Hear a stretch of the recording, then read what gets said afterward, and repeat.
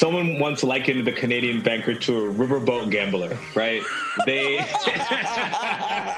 they love gold. The country is a resource-based economy. It's gold, it's diamonds, it's high-risk, boom-bust assets, cannabis, right? I'm going to tell you right now, David, that Canadian companies will lie to your face about how legal they have investment bankers from tier 1 banks on their deck.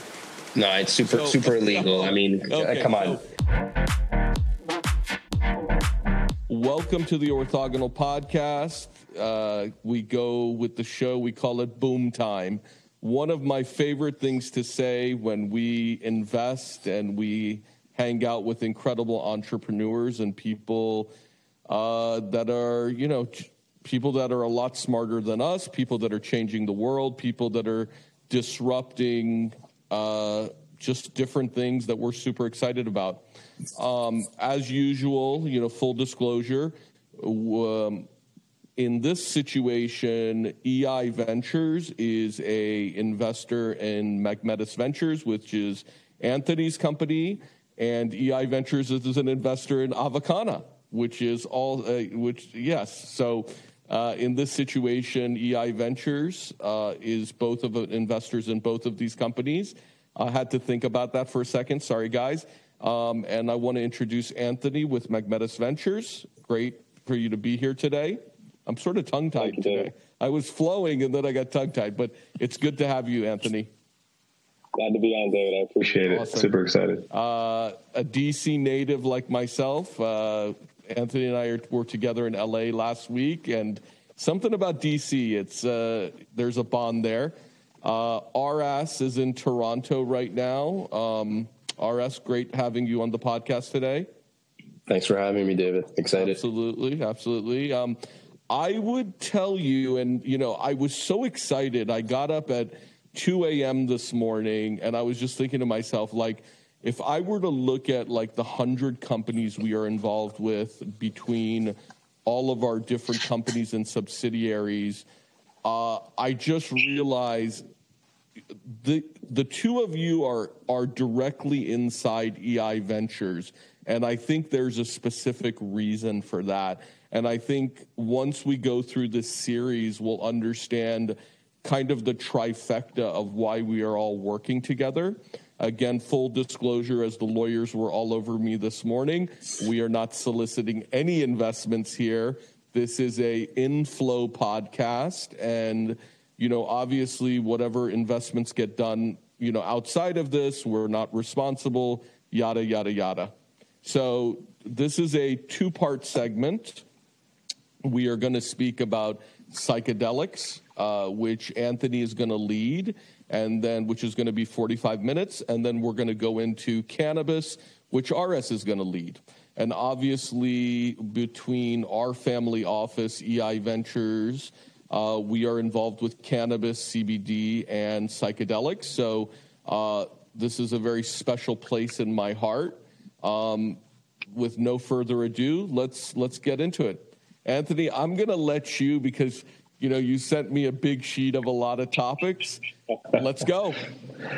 Yeah, no, there's so many ways we can go with it. Again, echoing David's opener, this is entirely for research purposes. When thinking about the industry, right, in terms of where we are, looking at it, taking a step back and thinking about, okay, why does this opportunity even exist in the first place, right?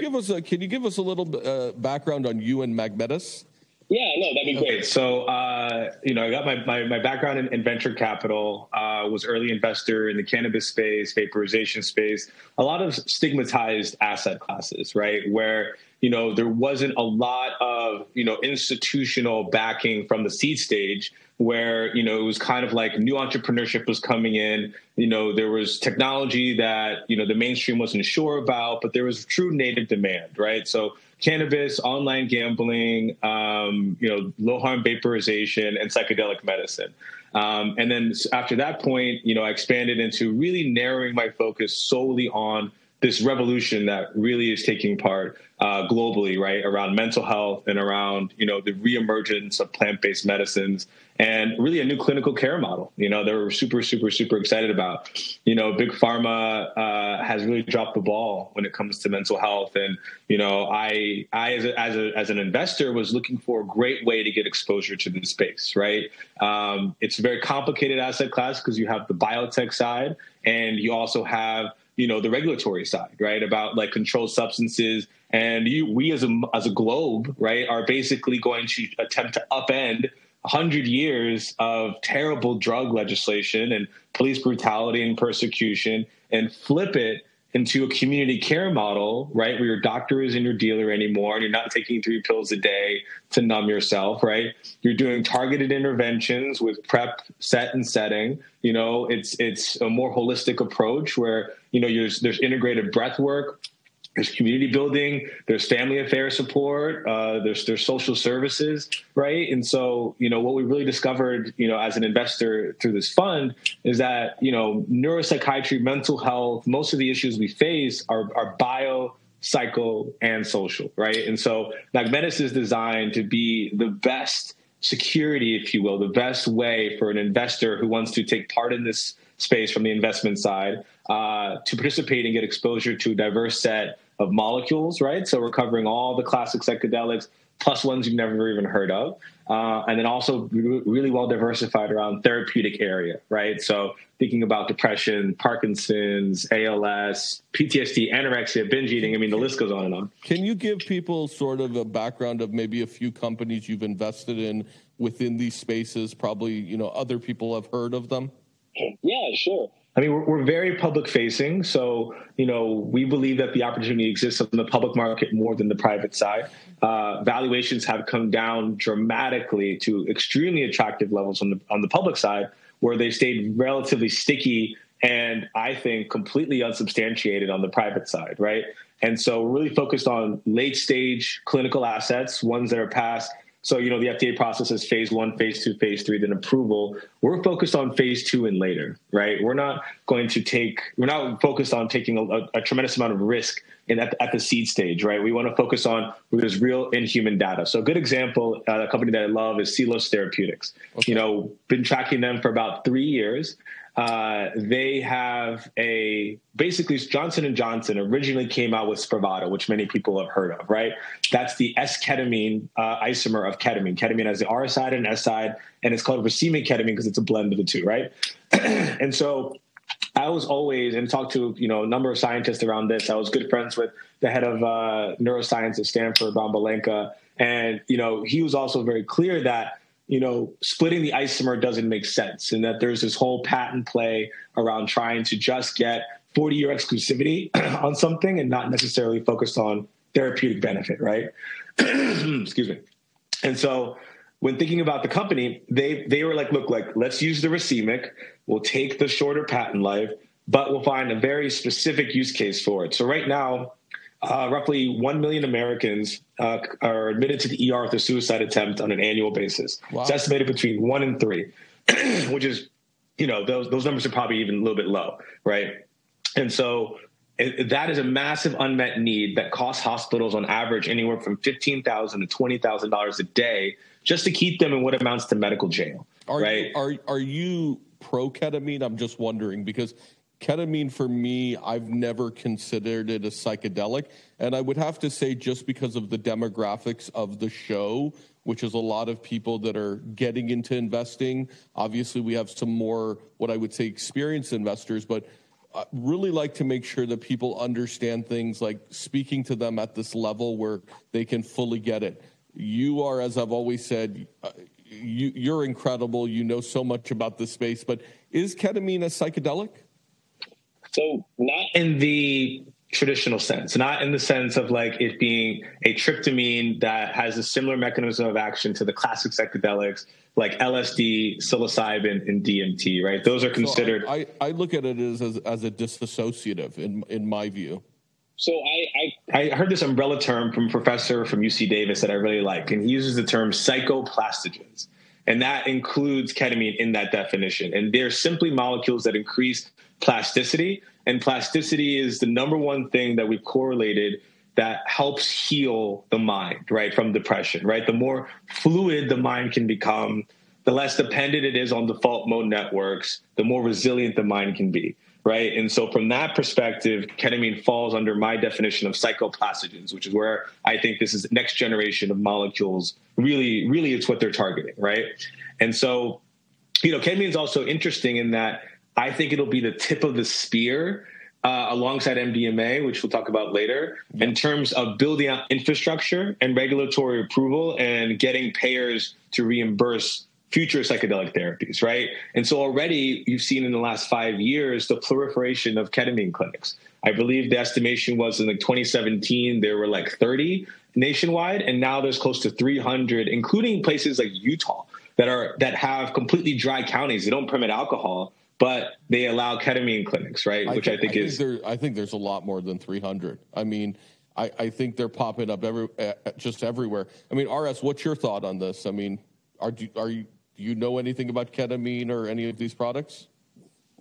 I mean, we're generally aware, and we're looking at any type of sort of plant-derived actives that we would consider next-generation pharmaceuticals. But no, we haven't. We've dived into some of the more plant-derived ones, and we've dived into, obviously, psilocybin, MDMA, but ketamine I'm not very familiar with. But I do see them popping up all over Canada. They're all over the place here. What is Avocana doing in the whole psychedelic space? I mean, what is your guys' thought on it?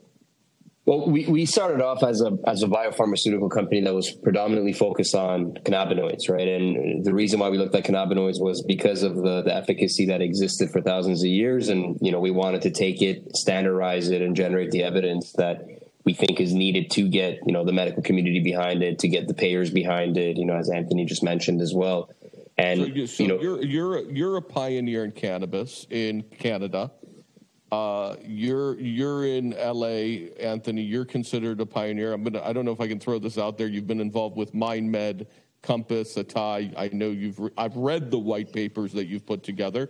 I'm going to throw something out there for both of you, just because it's coming to my desk a lot. I try to let people know I see probably 50 at a minimum deals a day.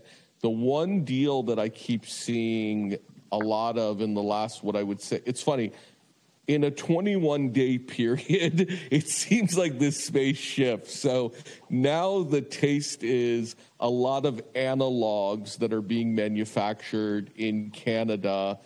We were on with a company yesterday that's producing a psilocybin analog. Obviously, Silly, our product, is when I look at the patent, it's an analog. It's a combination of different products to give you this nano super compound microdose. What is your guys' take on analogs and the idea in Canada that people are shipping them and telling us that lawyers there are saying that it's totally legal? I mean, what's your thought on it, Anthony? And then we'll get your perspective, RS. That's a great question. And I just want to kind of finish that thought on ketamine. The one edge that it has over the other psychoplastogens is that it's the world's fastest acting antidepressant, meaning that the onset is faster than any of the others. The duration is shorter, right? Which is why it's very good in acute settings. So in the ER, having someone who is acutely suicidal, administering intranasal ketamine to it, all you're doing is trying to attenuate those suicidal symptoms so you can get them out of the hospital faster, right? But in terms of long-term treatment, I am more of an advocate of then flipping them to one of the more classic psychedelics with longer treatment times, right, and more integrated therapy. But as an acute intervention, I think ketamine has, intranasal specifically, has a lot of legs. Well, what's interesting about ketamine, and I do want to get on the analog topic, is that what I find, I had to tell somebody today, I get a few thousand messages in my inbox a day. And I look at, I can't read them all, but a lot of what I get from people today about ketamine is abusing ketamine.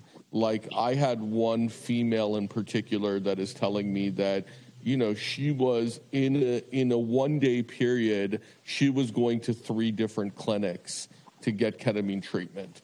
And again, a lot of people know I come from the DC rave scene. Ketamine was a normal recreational thing that we used to do as high schoolers and in my early 20s. Are we in a situation where this has become less about treatment and more about recreational? And is this just going to be one of those things where people are going to abuse these products like everything else? Well, that's a great question. And I'll tie it into the question about analogs too. Yeah. So the question is, the abuse potential of ketamine or any psychedelic, right? Here's the thing: is that there's a great book by it's Dr. Carl Hart. I have it over here. It's called Drug Use for Grownups, right? I'm sure you've read it. Yeah, totally. He makes the case that drug abuse is a symptom of socioeconomic issues and mental health issues, and not the root cause necessarily, right? Well, we talked about being in D.C. I mean, crack was an epidemic. Right, exactly. And some would say that, the police helped that along, right? So, and it was the symptom, right? Yeah, and it was a symptom of what was going on during the time: extreme poverty, violence, hunger, lack of food deserts, you name it, right? Yeah. So drug abuse and drug trafficking tends to sit on top of those pre-existing, but it's easier for a society to blame the individual, right, for being a drug addict versus blaming themselves for failing our own communities, right? And so that's the one thing. The other thing is that ketamine, one of the reasons that it has people tend to try to abuse it who start in the clinic is that it's, for many payers, they aren't covering it. So folks are like paying $500, $800 for an administration with an IV. Then it becomes cost prohibitive, but they like the feeling, they like what's doing for them, so they'll go and buy it on the street for a tenth of the price, right? Well, I mean, and then it becomes a habit. At this point, they'll just ship it to your house. I mean, right? Yeah, telemedicine even better. One interview, a few boxes. So, like, one of the things I'm advocating in this space is a really a lot of redundancies around safety and abuse prevention. So I am really a strict fan of just on-site administration, at least for this first rollout. Right. Where I don't want people taking ketamine or MDMA home with them. I think there's a lot of challenges around the telehealth model, but there really hasn't been any crazy, instances of, overdosing or hospital, administration through Mind Bloom's program, for example, which has been interesting, right? Which is like folks thought that there would be rampant sort of negative side effects, but there really hasn't been anything too traumatic. But what we're trying to say is the key point is that these drugs are powerful, right? And anything that's powerful in the wrong hands has a high tendency for abuse. I mean, take TikTok, for example. I have friends that are doctors, surgeons, right? They won't touch it because they say that they would just look at sex all day long. It would be a funnel for sex for them. TikTok can be used for humor, nutrition, education, what have you. But if you're a person where the dopamine hit is too high for you, then you're going to abuse that piece of technology, right? So I think we're thinking smart about this. We want to be able to understand that, the onus is on a new medical system that controls for those variables. But, and then thinking about analogs are interesting, right? Because Canada has this gray market where it doesn't govern a lot of analogs for substances that it has under the Controlled Substances Act. And, we have a hawkish DEA that's constantly adding or trying to add new molecules to the list of illegal ones, right? But we've seen in the first time in DEA's history in the last 2 years that they failed through lawsuits to add new tryptamine analogs, specifically for DMT. I don't know if you saw that on Capitol Hill. I did. That is huge. The idea that public opinion could push the DEA to back down from listing a new set of molecules shows where our society is going, that people want access. So let me just give you what this company said to me. They're a brand new company. They're almost profitable. They're doing $1 million in revenue, shipping one specific analog of psilocybin, and they have CMOs in Canada that are manufacturing it. So for me, this is a two-part question, and we'll let RS speak now. What is your take on it, RS? It's a two-part question for me. You got the analogs that are now shipping everywhere, and I probably have 20 companies on my desk from Toronto to Vancouver that are telling me, big law firms, and I'm not going to say their names, are saying it's totally legal. And then this idea of these narcotic licenses, which obviously RS and I have been seeing these new promo companies that are shopping these narcotic licenses. What's your thought, RS? I mean, why is Canada? I love Canada. I love how the market, certain things about the market, but yeah, how are they just letting people ship this stuff to people? I think it's just the pace that the Health Canada is getting to, first of all, understand what these guys are up to. Second, to change legislation to protect against it. I mean, the similar model for me, and then to bring this back to cannabis, was like Delta-8 or some of these rare synthetic cannabinoids that are being chemically produced in the United States. The DEA. I hate Delta-8. It's dangerous. We would not carry any of those cannabinoids in any of our formulations. We don't work with any channels that do. Some of those cannabinoids are, they're synthesized, but people are thinking because it's derived from hemp CBD that it's the same legislation. So should people be investing in these analog companies? Are they safe? In my opinion, I'm not an expert when it comes to the psychedelic analogs, but what I can tell you is that what attracts me to psychedelics is the plant-derived ones are the historic benefits that we know and the historic safe toxicity. And with an analog, you don't necessarily have the same chemical profiles, right? So you don't have necessarily the same structure, so you don't necessarily have the same efficacy or for sure the same safety. So I think that's concern one. And concern two is it seems like it's a loophole. Sounds like it's something that the Canadian investment bankers are probably hijacking as they have with cannabis in the past, and they're just trying to make some quick money. I don't see it as a long-term model. How about the narcotics license? What is this? I mean, everybody's raising for a narcotic. I mean, it's so funny. Literally, Anthony, I get these deals. It's like 21-day dopamine investment bankers. So what's the narcotics license all about? Yeah, no. So I think that when you're talking about Canada versus the U.S., you have to talk about culture, and specifically finance culture. Yeah. Someone once likened the Canadian banker to a riverboat gambler, right? They love gold. The country is a resource-based economy. It's gold, it's diamonds, it's high-risk, boom-bust assets, Versace. Cannabis, right? Yeah, exactly. That's the culture they have. They push legislation quickly. They're very strong about the right to try. Maybe it's just too many hockey players out there. I don't know what it is. Oh my God, you're killing me.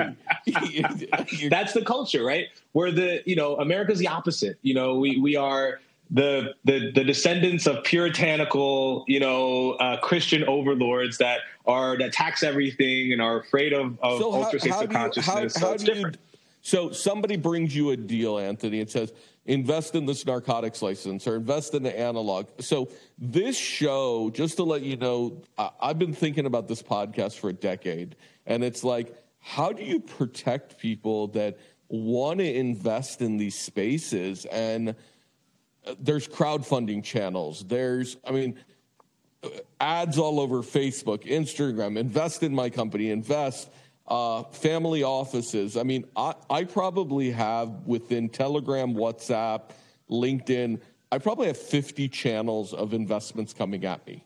Right. And what you're talking about specifically is what we saw in cannabis, right? Which is you had the legal market that's being formed and the black market is pushing ground for market share within that legal market, right? Because we're at this hinge inflection point where it's unclear, there's a battleground and it's unclear who's on what side yet, right?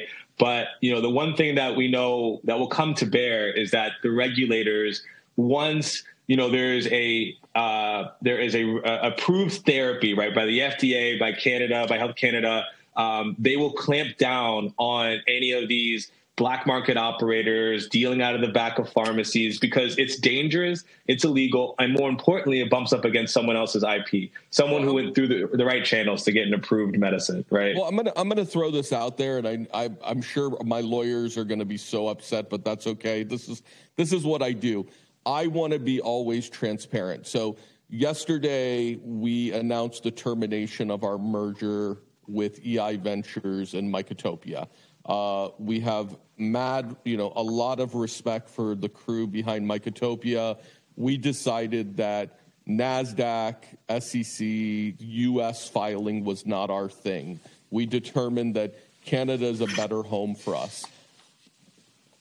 I would have to say it's like, how we're going to Canada because the laws there are going to work better for us in our main, everybody, I always look at things and say one desire. My desire is to give low cost, high quality access to premium psychedelic products, and love the NASDAQ, love the SEC, but we couldn't do that in the US. So I guess it's a two-part of, and again, I don't want to throw EI Ventures into this whole thing, but love Canada, but how do we get rid of these bad actors? Great question. Yeah, I think that, well, one, I mean, I think, first of all, for Magmetis, right? Like, I see us raising capital in Canada, joining the capital exchange in Canada, and then migrating over to the U.S. after about 3 years, right? And is that through like an ADR, like the cannabis companies do? I mean, yeah, there's a whole slew of ways to uplist, right, for a very cost-effective way. Totally. We'll explore the best option at the time. But really, in general, in terms of what you're saying, in terms of like legislation, capital markets, and general public is interest in investability, Canadians are just going to be early adopters in this space, right? So it's good to be a part of that wave and be one of the good actors, plant a flag. And then when the U.S. is ready to catch up because it has more hurdles to go through from a legislative perspective, then you cross over, and then you can be truly dominant in North America as a thought leader, giving access to good medicines that have been tested, right? I mean, that's the big issue here, right? Is that Canadians are selling Canadians drugs that are made in a chemical lab with no checks and balances, right? And that's just dangerous, right? It's not good for the industry. Yeah, I would say the reason I brought both of you onto the show, and really in perfect timing and perfect orthogonal timing of the EI termination, is really looking at this space. Like, we heard yesterday what happened to Field Trip Ventures. They are now selling assets, moving out of the ketamine space. Somebody told me they may be shutting down, and I don't want to get into super specifics, but it's like these companies came in and multi-billion-dollar valuations, and we're going to control and I think, and again, not giving anybody advice, if you want to invest in this space, number one, it's gambling in its own essence, and don't invest money you don't have, but take it slow.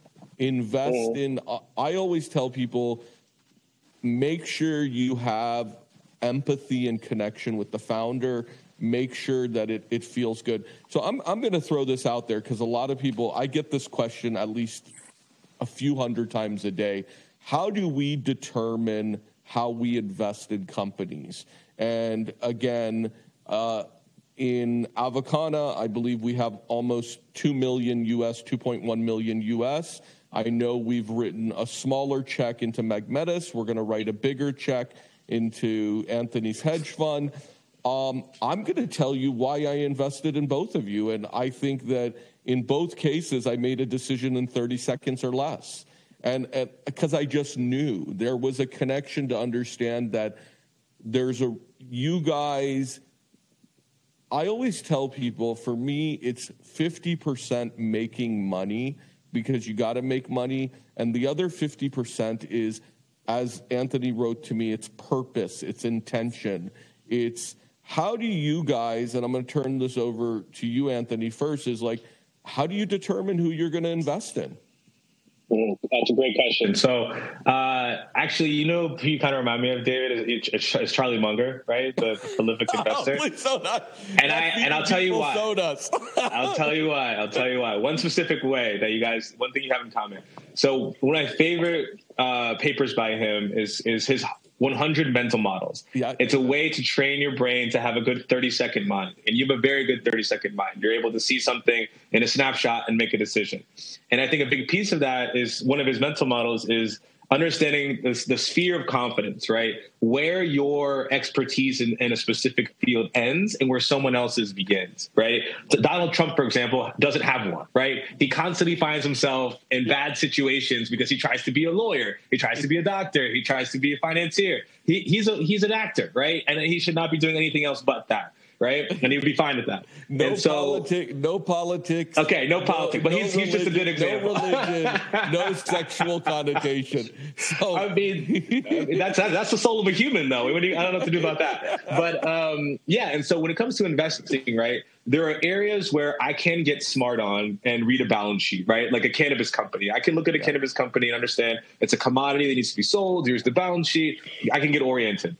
When things that are like esoteric and also require an incredible amount of niche expertise, like biotech, you want to trust a manager for that, right? You want to have someone who has the relationship with the scientists, who understands the regulation, you want to port over all of that mental work to them. And what you're really underwriting is the manager themselves, right? So I would encourage folks when thinking about psychedelics is think about it like a fund of funds, right? You have your money and you want to invest in a manager that's done all the work in this space. Break it down like we're 5 years old. I got $5,000 and I want to put it in the psychedelic space. What do I do? I mean, I can't advocate for, investing through my vehicle. In broad strokes, I would seek out funds with talented managers that are deploying assets into the space. That's the best way to do it, right? I love that. And diligence the hell out of those managers, right? I mean, we get a lot of people. I get a couple types of investors. I get the investor that's going to put $10,000 to $25,000 in. I get the investor that's more like a $50,000 to $100,000 to $200,000 check writer, and then you have the $1 million, $5 million, $10 million check writer. And shockingly enough, they are all very similar. Yeah. And again, whether it's a doctor, lawyer, somebody that's a great entrepreneur at what they do, so I'm going to ask this of you in terms of, I mean, you're incredible at what you do. What's like one main checkbox? Like I have a checkbox and I'm going to tell you I call it my second brain, my gut. And either it's a fuck yes or it's a fuck no.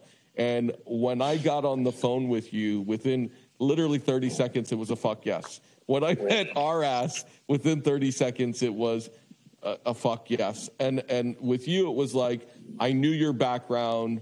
We're both from DC. There were relational databases. With our ass, it was, we're both Persian. He has a publicly traded company. I hope I don't get in trouble by saying this, but it's like both Persian. We both have culture common.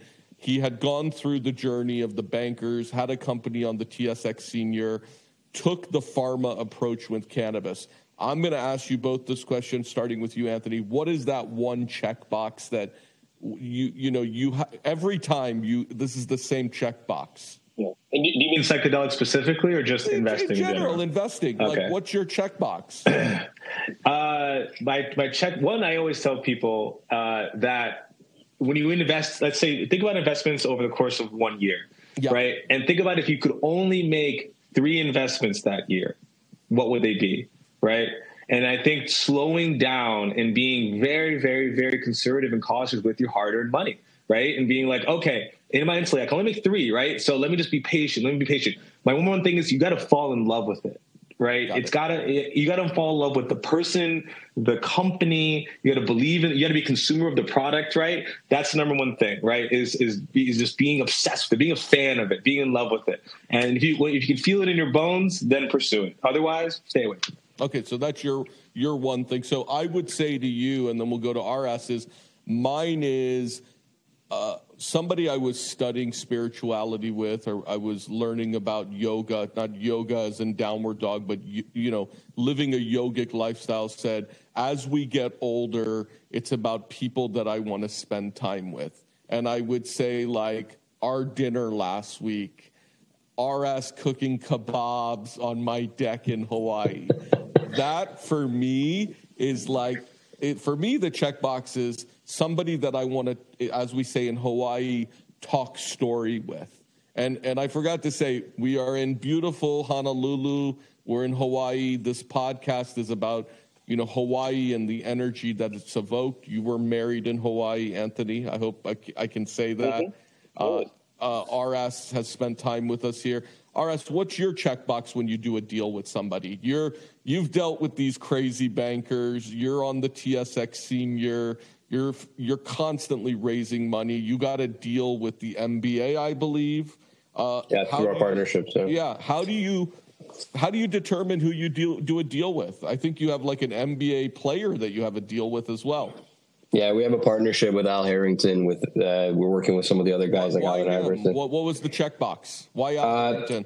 Integrity, and I think I know you're a big fan of this. Founders, right? Like when you're talking about these small micro cap, especially biotech or plant-based, medicine-based focused companies, it's about the founder. It's about the level of drive that it takes to get this done, and I'll give you a short example, something that's very interesting. I one time met a very senior, and I won't name him, a very senior biotech analyst in the United States. And he said something very smart to me. He goes, biotech's the only industry where I don't look at a CEO that has a positive track record as someone who's going to succeed again. And I was like, why do you say that? He goes, look, if you tell me you've ran banks for 40 years and now you're the CEO of a new bank, I'll be like, you're going to do a good job. But to get a biotech story to succeed, you have to get all the stars to align. You have to have a team that believes in you. You have to be able to grind. You have to be able to raise money. You need to have the right technology at the right time. So the probability of all of those stars aligning again and for the CEO to be hungry to do that twice is very low. So you go, and that's a very interesting thought, right? Because when you're thinking about a micro cap company, it is up to the CEO. It is up to the founder. So if I look you up and as a CEO, for example, you were a CEO of a cannabis company 6 months ago, now you're the CEO of a crypto company, and next week you're pitching my friend David as a CEO of a psychedelic company, you're probably not the guy. You're probably jumping around because you have some friends that are bankers that are going to fund it and pump it and dump it. And that's where, you look for things like that, right? Is that spray and pray? I mean, that's basically, right? So, I mean, on the other hand, I look for that in investors, right? So we went public we were public on the senior exchange of the TSX at $8 a share, and we had no revenue. We had no patents filed at the time. We were the Johnson & Johnson incubator sort of cannabis company. And I drank the Kool-Aid. I thought we should be worth that amount because I looked at the peers in the industry that had no substance and they were trading higher. But the reality is the type of guys that were also giving us checks then were also riding the wave, right? It was a bit of a frenzy. And when the sector sort of meltdown happened, access to capital sort of went away, we had opportunities to start having very different kinds of conversations. And for us, it's also important the relationships we build with the investors, because at this stage, when cannabis as an industry looks bad, we need sophisticated people that understand we're really not a cannabis company. We're a next generation pharmaceutical company that is looking at cannabinoids as an active. And it's not going to be your typical hedge fund investors. It's not going to be your typical, capital market guys that are going to come and write checks. It's a different sophisticated level of discussion and relationship. So I'm looking at it from both ways. And that's why, but that was a mutual thing. Like we enjoyed hanging out with you guys. And I was shocked. Do you remember and Anthony, seriously, 30 seconds, met David 30 seconds in. He's like, I want to invest. I was like, man, let me go through my presentation. I'm on slide 2. You just feel it sometimes. And I mean, I'm getting myself in trouble. And, I can tell you that my other checkbox is, would I put my own money behind it? And again, I really have an issue with people that create all these different companies. I met a guy yesterday that's a founder in like 10 different companies, and a couple of the companies are going under, but he's building a house in Malibu, and the typical story. And for me, I feel so responsible for this company that no matter what happens, I'm going to use all of my own money to make sure that we execute at the highest level. And I feel that integrity for both of you guys. So I just lost my train of thought, but my next question was for Anthony. Anthony, why don't you sent me a long list of topics. Where do you want to go next? I kind of want to piggyback off what you were saying with Aras around, he just said that he's a next generation biotech company, right? And I think that's something that the three of us were mission aligned on that. that one specific fact, right, is that pharma has failed us, right? In the sense, like in 2008, I believe Goldman Sachs came out with a report that was leaked by an analyst that said the top of the internal memo was "Our cure is profitable," and it was a detailed analysis as to why they are not and how pharma should be more treatment focused. Can you repeat that? What was it? So yeah, it was a memo leaked by a banker from Goldman Sachs to the media. And it's the tagline was, "Our cure's profitable." Oh my God. Is making a cure a profitable business, right? Because it's not repeatable. The lifetime value of the customer is short, right? If you're curing people. Oncology, right, where you can drip people for years, right? Profitable. Vyvanse, where they have a lifetime customer, profitable. If I heal your depression and put you in remission after 6 doses, I'm not making as much, right? And so, they're not stupid. Like, they've seen these molecules. They know how powerful they are. They know they work, but it doesn't fit their business model, right? I have to be very careful here, but you can tell me how far I can go.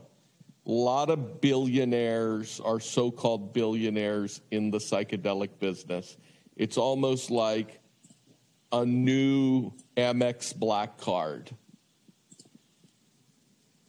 They're hiring IR firms. They're spending big money right now on promoting stocks while they're cheap, paying these CEOs. We'll use an example that I'll talk about, Tilray, and not a psychedelic company, but has had similar to the psychedelic space in the time when they raise money, CEOs making $30 million a year. I mean, even worse. Talk about MedMen, right? MedMen self-deal, buying land, leasing it back to themselves. I mean, you got to look out for, as you said, like intellectual honesty, right? Which is what Ross was saying. And then also, being able to audit for malfeasance, right? Being able to dive into a financial statement and be like, why these numbers don't look right, right? Like, explain these things to me. But how do you get rid of the conflict of interest? I mean, another question I get all the time, and again, I know you know where I'm going with this, but read something yesterday regarding like the capital markets and taking companies public. We just went through 12 months of a period where not a lot of companies went public. The market was consolidating. I think the TSX did one deal. I know the SEC clamped down and the NASDAQ and NYSE clamped down because there was an issue with a bunch of companies out of Asia that went like, how does anybody know when to invest when these bankers are piping these deals, people are getting out on the first day? What needs to happen? Yeah, fundamentally, that's a great question. I mean, if I may, like, I think from an investment perspective, if you're looking at anything that is next generation pharma, and Anthony, I completely agree with you. I think we're all aligned on that. And I was presenting something in Europe a couple of months ago, and they wanted me to present the emergence of plant-based medicine. So they didn't want me to talk about cannabis specifically, to talk about the emergence of plant-based medicine. And I'm going to give you guys 2 facts that I think is quite interesting. There's 53,000 known medicinal plants. Wow. Really? There is. And since I have the numbers here because it was a really interesting presentation, but since 1950, the FDA has only approved 1,200 drugs. Just to let you know, in Hawaii, there's about 2,000 plants that have medicinal value here that are like what we call super compounds.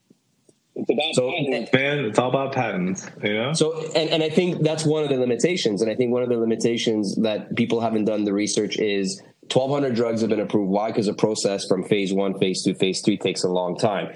One argument is as we go towards standardizing plant-based medicine and using accurate dosing, you can avoid some of the safety toxicity studies, but also perhaps we can leverage better observational real-world evidence data so we can get things faster, right? But you're talking about phase 1, phase 2. Canada has just, I don't even get that anymore because now, people are selling mushrooms out of a dispensary. People are but those are illegal, right? I mean, like, no, so from not necessarily. I mean, it was illegal in Canada to sell cannabis, but nobody shut anybody down. I mean, I can tell you right now in New York City, every bodega we went to had chocolate bars. And yes, the ones that were shut down were a brand that had MDMA in them. But the bodegas that, and again, this is completely illegal at a federal level, but they did not shut down the bodegas that were selling, chocolate bars of magic mushrooms. And I know in Canada, because, we're working on a number of projects, there are dispensaries selling psilocybin. But I think from a business or investment case, like I would say that's a hard no, right? Like, would you invest in a gray area? I got 20 deals on my desk right now for analogs of psilocybin. Yeah, I would stay away from anything. Like as a bit from a business side, I would say from an investment side, anything that's an analog that doesn't have safety toxicity, any loophole, whether it's Delta 8 or psychedelic analog, any gray area dispensary and stuff. So I'm going to throw this out there because I get it all the time. And it's such a sad, and to get serious. Hey, David, love your passion, relate with your children and what they've gone through. My daughter, is using fentanyl at 16 years old. How do I get, this is a typical, the other email that I get is, I'm so thankful for what you're doing. My child has overdosed on fentanyl. The other one I get, and it's like I fall to tears every time, and I don't, I'm not a crier, but it's like, holy shit, losing your child. My other one is my kids are actively using fentanyl in high school. What do I do? I need to get access to these products. So I'm going to ask you guys because I get this every day. This is another one, a few hundred emails a day is, when am I going to be able to go get psilocybin for myself or for a family member so I can get them off this, gosh darn fentanyl that's killing everybody? What's your take on that, Anthony? I want to emphasize that the decriminalization and legalization movement is completely different than what's going on in the FDA process. They're two different markets, two different business models, and they don't overlap at all, right? What we're talking about in terms of right to try, especially in extenuating circumstances where someone's life is at risk. I want to know when I can. I want to know when I can go, and even if it's, and again, we're talking hypothetically. We're not endorsing any of this, but I want to go get psilocybin, and what I do with it is my business. When can I legally, as an 18 or older, 21 and older, go get that? I want to know on the U.S. side, what does that look like to you? And then what does it look like in Canada or us? Look, on the U.S. side, you're not going to have the dispensary model for psychedelics in the same way you have for cannabis. You don't think so? No, I don't. I don't think in the near term. And here's why. Oregon. So that's not a dispensary model, though. That is a therapeutic model with a trip sitter and a certification process, right? With dose limitations. You can't just grab a bag of mushrooms and go home. So my family member who is having a drug addiction, let's just say over 18 years old, when can they go to Oregon to do this? What's the soonest this can happen? Well, Oregon passed the bill earlier this year. There's been a number of snags through the rollout, which is to be expected. But their infrastructure should be set up probably by late 2024, I think. Well, they'll start. So by late 2024, early 2025, I can go to Oregon and have a trip sit psychedelic experience. So you're telling me right now, and emails flooding my inbox, is that people take their children and family members to places like Costa Rica, Portugal, Amsterdam, Jamaica to have these experiences. So right now in the U.S., that's going to be the soonest timeline is what you're so let me be clear. It's adult use only, right? Yeah. So you wouldn't be able to administer to adolescents yet. And then, Colorado's going to be soon after that. Yeah. California is the big gorilla in the room, right? That we don't know when, but it's inevitable. How about Hawaii and other places talking about rescheduling? Yeah, so Hawaii is a little bit more conservative than you would think, right? Very from a rollout standpoint. I saw that they greenlighted a research division, a bill, right, to allow for research into it. But they're going to be very careful. And here's the thing: I know there's a huge unmet need around this, but I think being careful is what is going to allow this industry to survive. right? And in the sense of like when people are allowed to trip, sit, and learn how to administer from a professional, and then they can go and seek out the molecule on their own through a decriminalized pathway, having already learned, right, set and setting and dose maintenance and everything, food and everything else that goes into it. That's the way I think it needs to work, right? There needs to be an education around it. On how to, how about Canada? When can I? That's a hard one. I mean, I think in Canada it's going to be years, and I think it's going to be mid. You guys have dispensaries open that sell psilocybin. But we're talking about legal versus illegal, right? If we're talking about legal, I think it's going to be similar model. Let's do this because we're shifting. We've now hit the 50-minute mark. I think Anthony's thing went out for a second. We're now moving to cannabis. Aloha, guys.